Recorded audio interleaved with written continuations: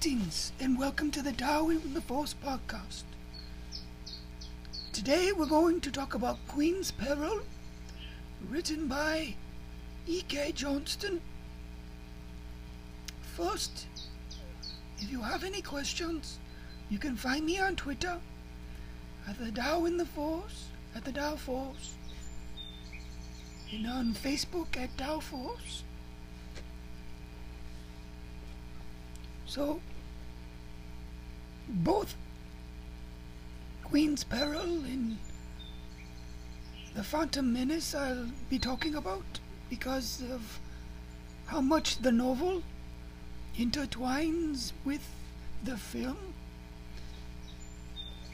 It will discuss some commonalities in theme and characters and such. But first I'll talk specifically more about the novel and various talking points about characters, and then later I'll discuss more main themes in both the film and the novel. So to start with, we'll talk about Padme, how she was newly elected at the beginning and takes on the name Amidala. She does so for the protection of her family and so when she is no longer the queen, she can go back to a more normal life without people knowing the name Padme and its connection to her. We see briefly her parents, Rui and Jobel. We learn a little bit about her past, of her father's more diplomatic past, and that Padme would go along with him on humanitarian missions. We see she's inherited her father's compassion, her mother's good sense and wisdom. We don't get to see a lot about her family. In Captain Panaka and his wife kind of take on surrogate parents for both Padme and the other handmaidens. Both Padme and Panaka are very dutiful.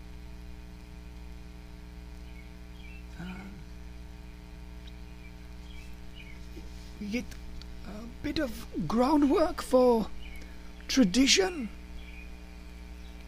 and customs for the Naboo. There's a lot of rigid customs that are passed down about certain clothing and ways that a queen should be. And Panaka is very rigid in his thinking and actions, almost single-mindedly tasked in just thinking of security matters. And we see Panaka putting together a team, almost like you see in a heist film or something, where you gather individuals with particular skills to form a team. And we see him recruit to Sabin first, who becomes Sabe. So already we have many characters who have dual names. All the handmaidens take new names, as well as Padme. And it starts a theme of duality, or with the handmaidens, it's almost alter egos of Padme. Personality traits that are enhanced by each handmaiden.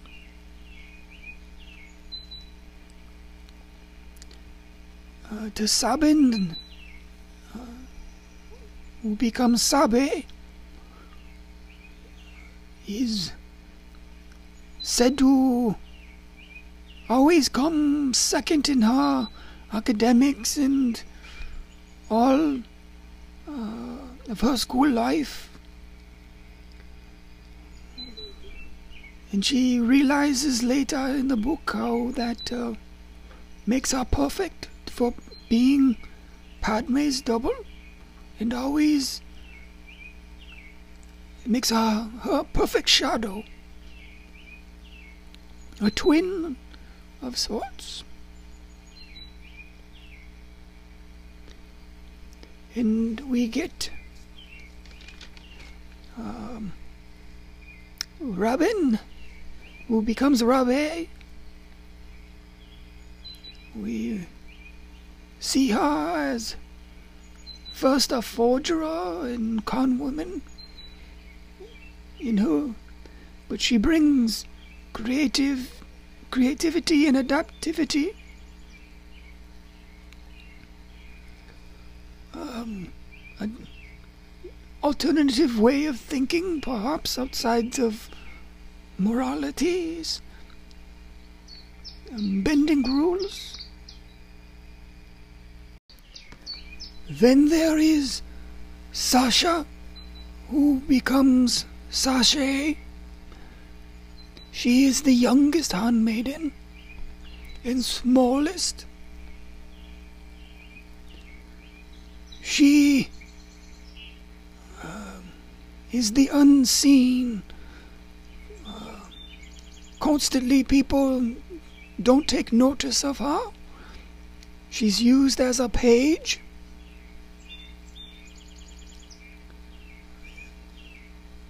And we later see her inner strength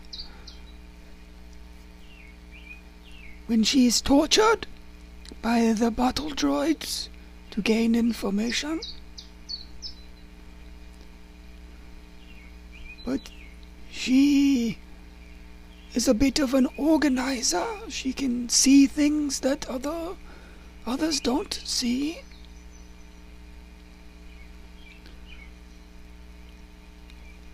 Which is heightening her theme of being the unseen, seeing what cannot be seen by others. Then we have Eratama, who becomes Erate, who's recruited as for being scientific and an engineer or the tech type person, who is the only blonde amongst them, who does not physically completely resemble the Queen.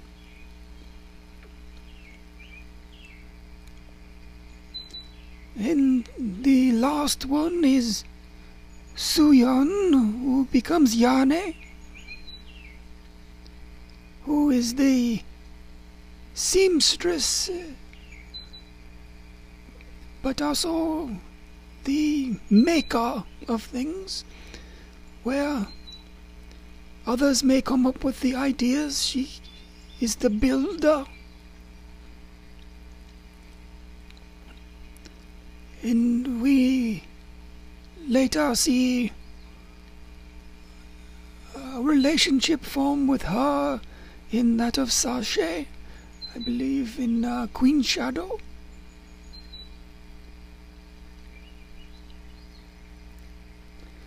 And together they form a bit of a sisterhood. A surrogate family with Merrick Panaka and Captain Panaka as the paternals. It feels like something out of Jane Austen or Little Women, the dynamic between the 5 handmaidens and the Queen, where you get a bit of an older sister and siblings. They, with them up to mischief and drama about when they go to sneak out to a nightclub where Sabe is having a hinted romance with one of the representatives of a planet. So there's a bit of a tension, almost sisterly tension, or best friend tension that forms between Padme and Sabe.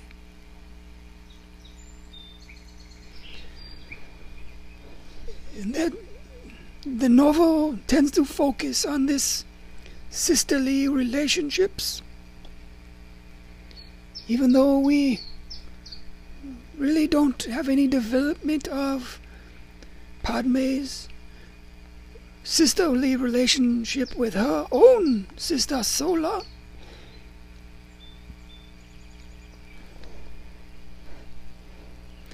But together they are coming of age together, as well as coming together as a unit. Let alone keep in mind that she is ruling a planet that comes under great turmoil by the Trade Federation. They blockade their planet.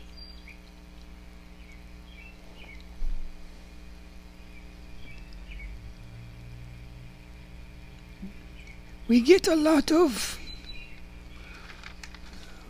brief moments with other characters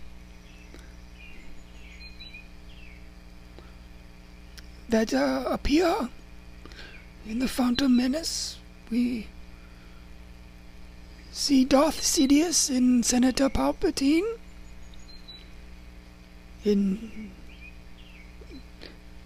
see his brief machinations behind the scenes, pulling the strings.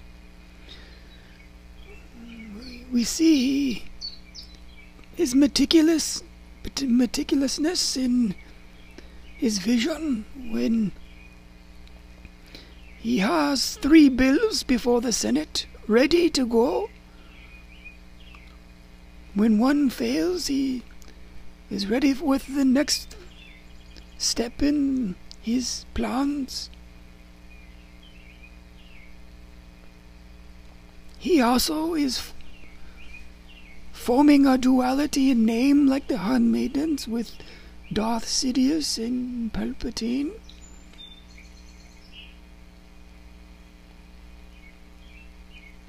We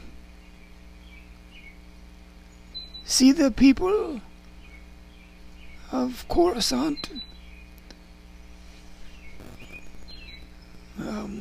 being referred to as a bright light in the universe. But we know that the Senate and Palpatine are a growing darkness in this light that becomes impotent to help the plight of Naboo or any planet that doesn't give them further along their wealth or anything. They seem to ignore, along with the Jedi, mostly because they are subservient to the Senate. So we have a bit of them acting like ivory towers, the Jedi in theirs and the Senate and sitting high above Coruscant and the rest of the galaxy. And we see that of Chancellor Valorum being concerned, but also being manipulated by Palpatine.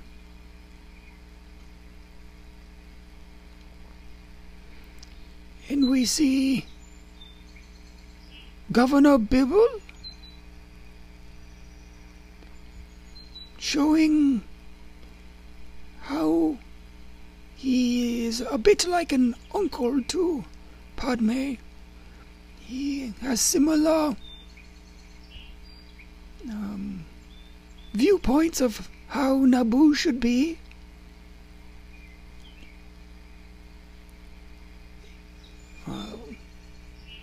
We see that Panaka in many characters all get advice from Palpatine. So he's easily able to manipulate on Naboo as well as Coruscant. He's manipulating the Trade Federation in Valorum, in Panaka, and in Padme.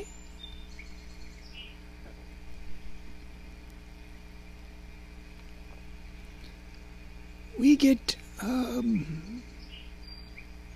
briefly with Obi-Wan and Qui-Gon,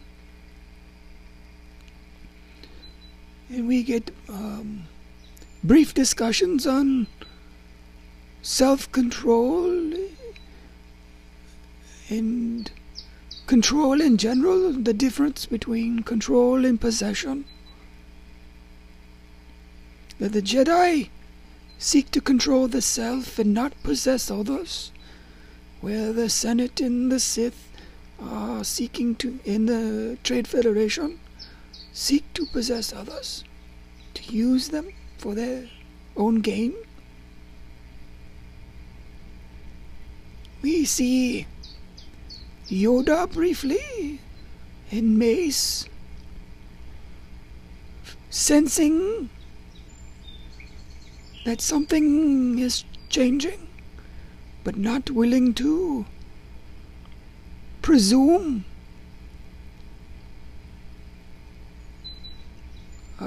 outcomes or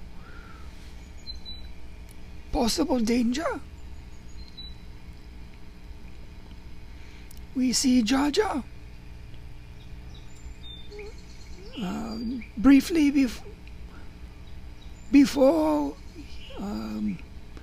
Qui-Gon and Obi-Wan encounter him, and him representing that which is close to nature, where introduced briefly to a Nemoidian who is controlling the camps when the Naboo are rounded up, in the tyranny, that we get to see a greater sense of the tyranny that the Trade Federation, in the killings and torture that in the starvation that is happening in the camps. It gives a greater urgency to when the Queen leaves Naboo seeking help.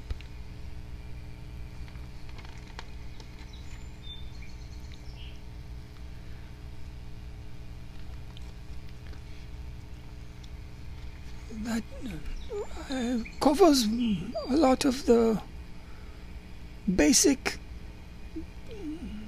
characters and points of the novel. So let's move on to the themes. So the first theme is that of separation. Now, in many ways, Queen Amidala and Padme represent a bit like Athena, who is like the protector of the Naboo and providing wisdom.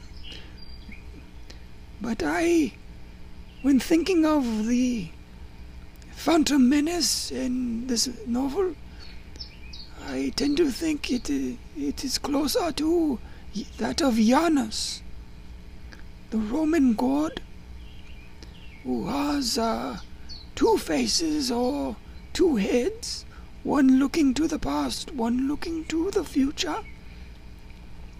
but is really representative more of transformation and duality.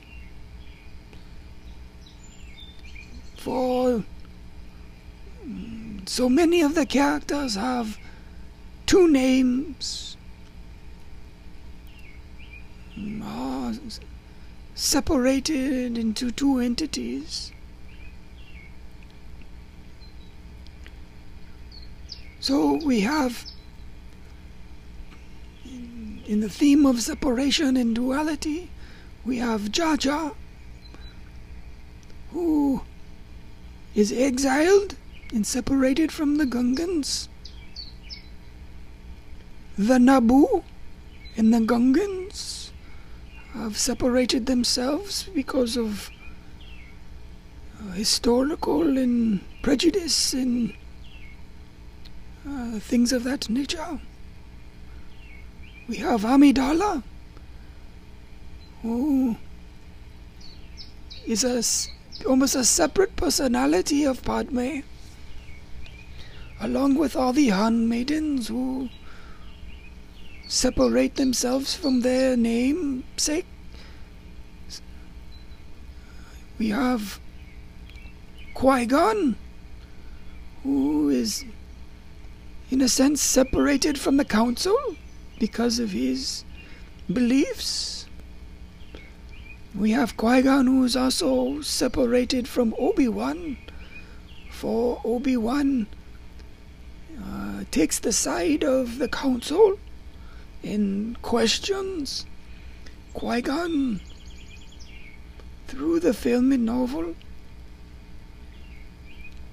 We have Anakin, who is separated from his mother and is then separated from the Jedi and not accepted at first. We have Amidala and the handmaidens who are separated from each other, but they also act like split personalities of Padme, or alter egos. We have Yane and Sashay, who remain on Naboo and end up in the camps.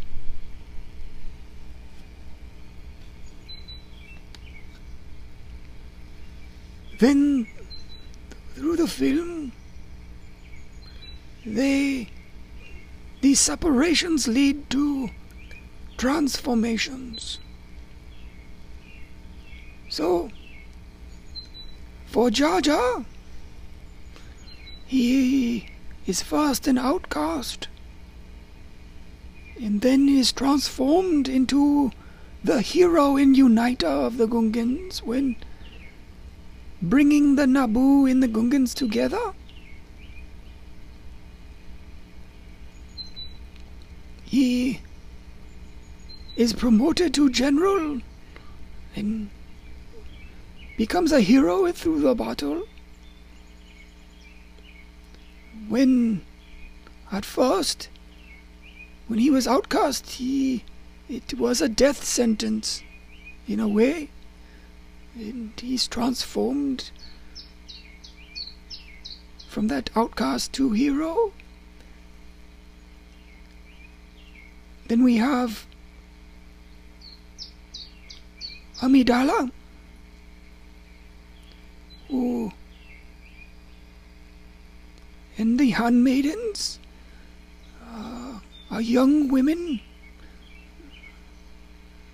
and in the novel we get kind of a transformation from young women into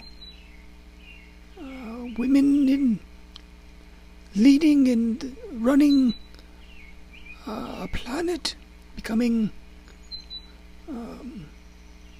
going from schoolgirls to mature leaders.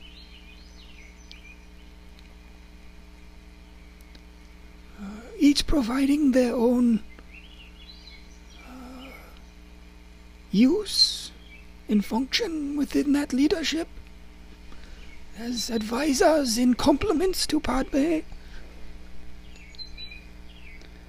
I mean, we even get mentions of menstruation and love and things like coming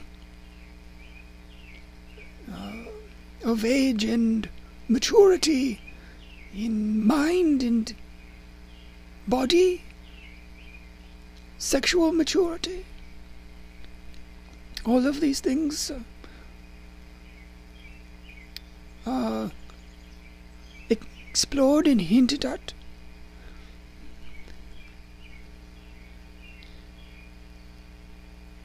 We have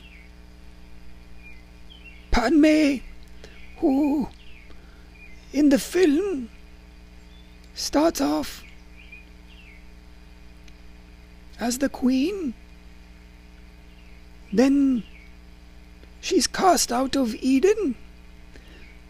In a sense, Naboo is an Eden-like planet, and almost immediately splits in personality to that of the peasant Padme.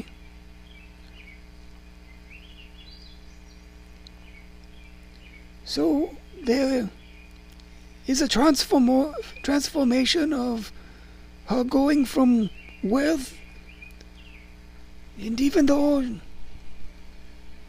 she's still the queen on Tatooine, she is like a peasant, and they are not able to use wealth to get out of the situation. So it is a bit of like walking in the footsteps of the others in the galaxy, seeing through others' eyes. But it is also being cast out of Eden, or for the Taoist it would be going away from the natural, where she eventually ends up on the barren world of Tatooine. We don't see trees, and then eventually to the mechanized, concrete, steel planet of Coruscant, where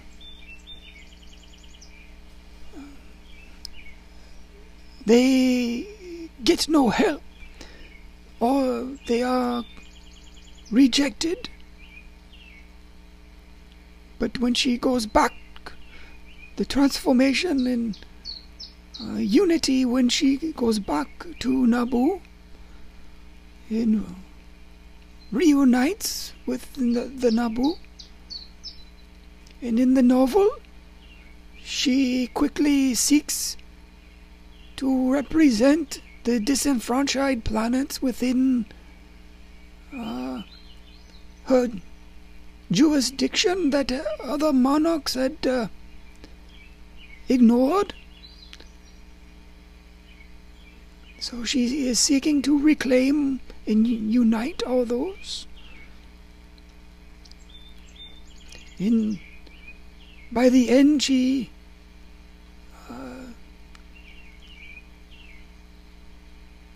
takes up. So she goes from the regal queen wardrobe to the peasant one, back to the queen on Naboo, but then takes on that of the battle dress, the warrior, and then ends in the unification on the parade in royal dress again. That she has been all of the types and has unified them all into one person at the end, reclaiming and going back to nature, and more organic, away from Coruscant, and identifying with the disenfranchised. And we see a shift from where at the beginning she is asking advice on Naboo. She takes the advice of the Jedi to leave. She follows Qui-Gon on his decisions on Tatooine. She asks the Senate to help.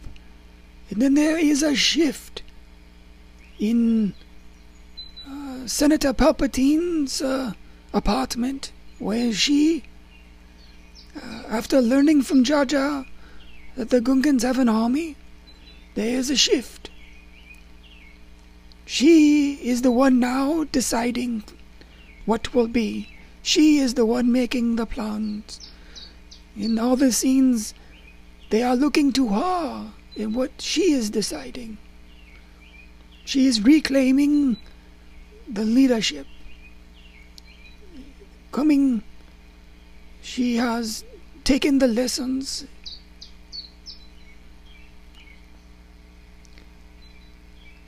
And then the transformation.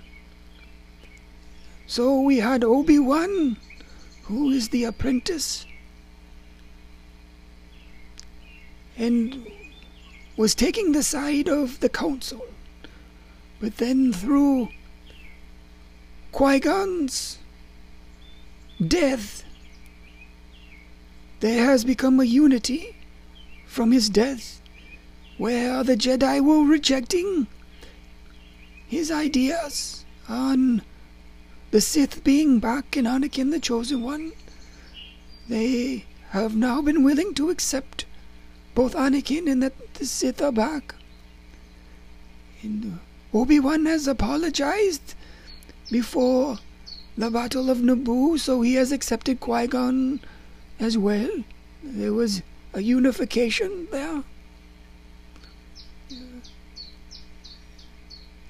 And the transformation is Obi-Wan going from apprentice to that of master of Anakin, in Qui-Gon's transformation from life to death,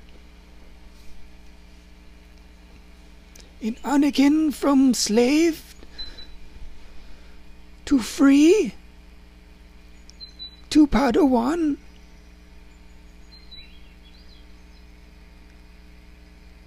You have Yane and Sasha, who endure torture and the separation from the rest of the handmaidens from Queen Amidala. They are forced to take on roles of leadership in the camps, and they are liberated and reunited back with their suffering, and their purity helps lead them to freedom, and reunited back with Amidala and the handmaidens.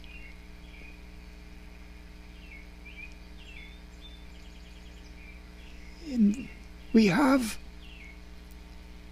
Palpatine, who is the separator and eventually helps to form the separatists, where we have Maul, who is a bit of the reversal of separation, where he becomes separated in himself in body, but he also comes separated from that of Palpatine.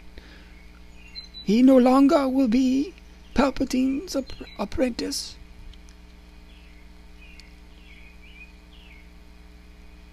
And in the film, it is a transformation from life to death, but it is also, we know in the Clone Wars that he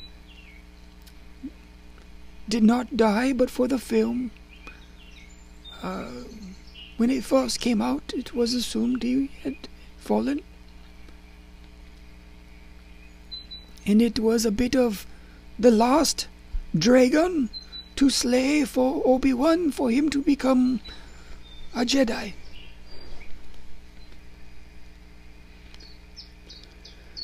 And all of these things culminate with the ritual funeral of Qui-Gon. The burning of his ashes are like a purification, purifying the acts that came before in the transformations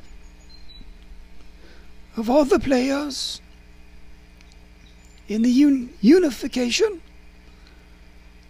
and shortly after the funeral and the purifying, we have the parade ceremony, which acts like a wedding. The queen is even dressed like a bride in white. And we have a circle, the symbol of unity and unifying,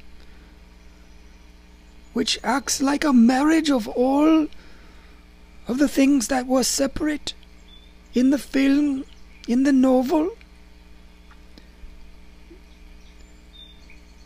There's the celebrating and dancing of all of these things coming together, the Naboo, the Gungans.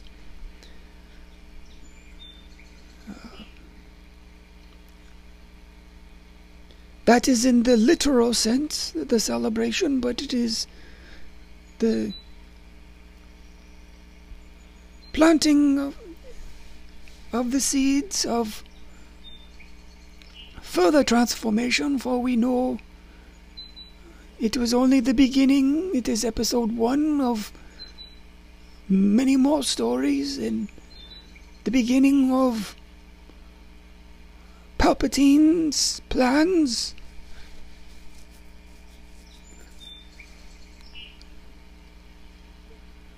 But for the story of the Phantom Menace, it acts as the ritual celebration of all of Padme and Anakin and Obi-Wan and Jar Jar and their transformations and their journey during both the film and the novel.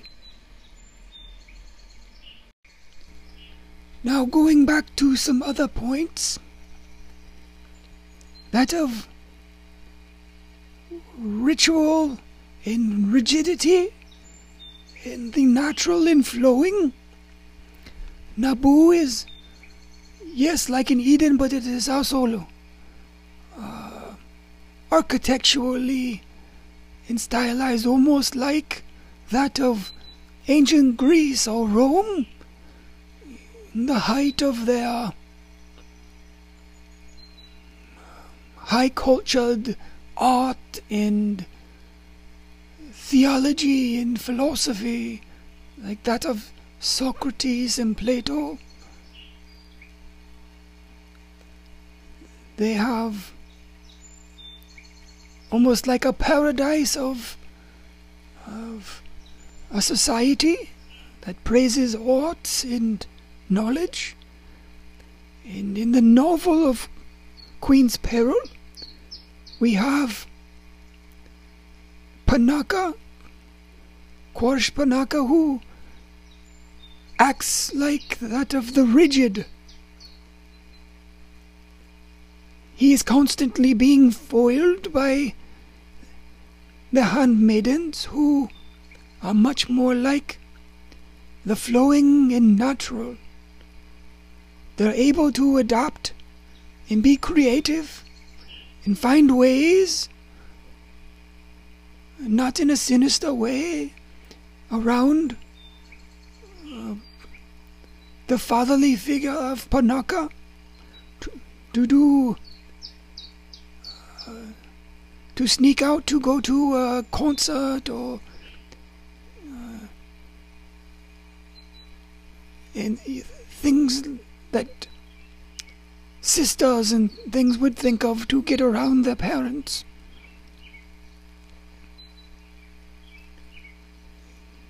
And being natural and flowing and against rigidity is both the core of Taoism and the Force in Star Wars for the Jedi.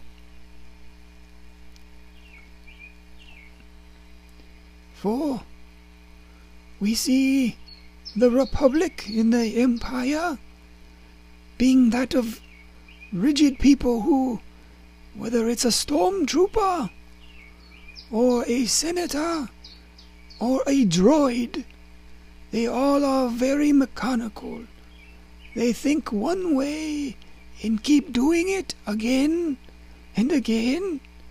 But we see the heroes in the films in this book are the ones who are adaptive, creative, natural and flowing, using their instincts, having compassion.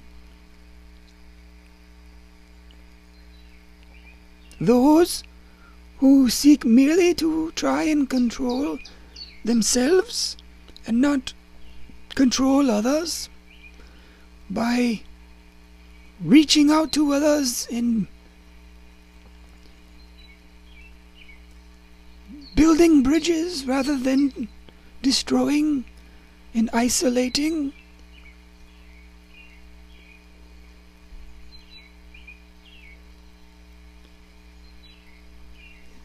Then for the last, we have the beginning of the book starts with a description of Padme and her wisdom and intelligence and compassion and prodigious talents in multi things. And it ends with identical description of that of Princess Leia on Alderaan, creating the connection between mother and daughter in spirit. Even though we don't get any more connections than that, it is more hinting at traits that perhaps Princess Leia has inherited.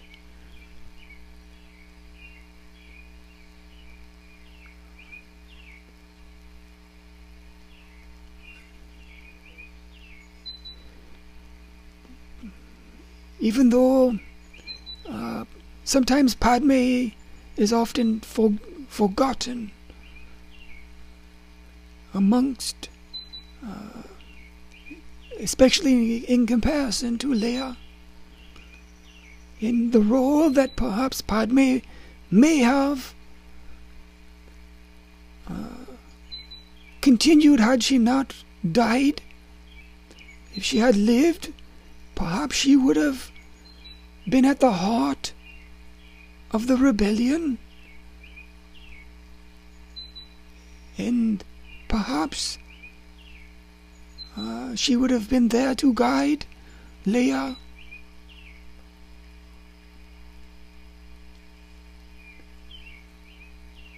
through the rebellion, and perhaps life may have been slightly different, but the Organas were very similar to her as well. But it is an interesting comparison in the chapters. It provides a nice beginning and ending to the story. One last thing before we end, and that is we get a brief scene or extended scene with that of Shmi and Padme, where we get to Shmi, who would have been her mother-in-law. We get to have a moment where they comfort each other.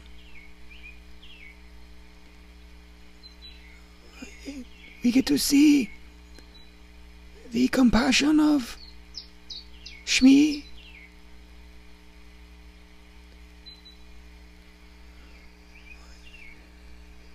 the commonality between Padme. There's a through line between Shmi and Padme and Leia. They are all,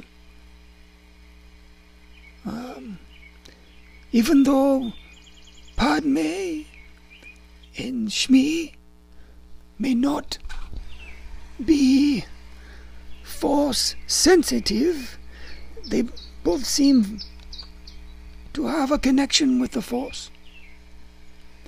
For they are both natural and flowing and adhere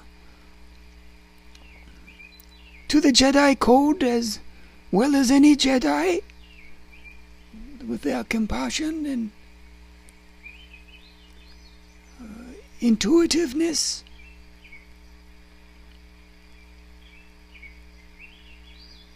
In fact, many Jedi would have learned a great deal from that of Shmi and even Padme and Leia, who inherits this natural wisdom and compassion. Even though we later find out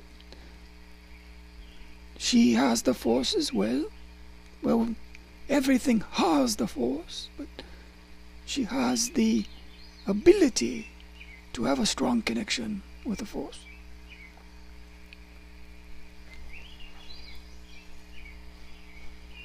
And it also shows perhaps the great loss it was for Anakin losing his mother, as well as the great loss Padme had, for she would have had Shmi as a mother-in-law to go to for advice, and perhaps both Anakin and Padme things that would have gone differently if Shmi was around to help them. Perhaps there was a future where they could have left the Jedi in the Senate and lived somewhere away from the politics or what have you, and lived a peaceful life with near Shmi or what have you. But obviously it is a mythology. Star Wars is about the mythology and not the reality. It's not looking for literalness. It's looking for themes. And of course we knew where that Darth Vader and Anakin, that he had to fall, and that there was the necessity to form this theme. In reality, perhaps Shmi could have been around and that Anakin could have saved her, but it doesn't help the mythology and the themes. But it's fun to think about anyway. We'll leave it there, and I wish you a good day and hope to see you again.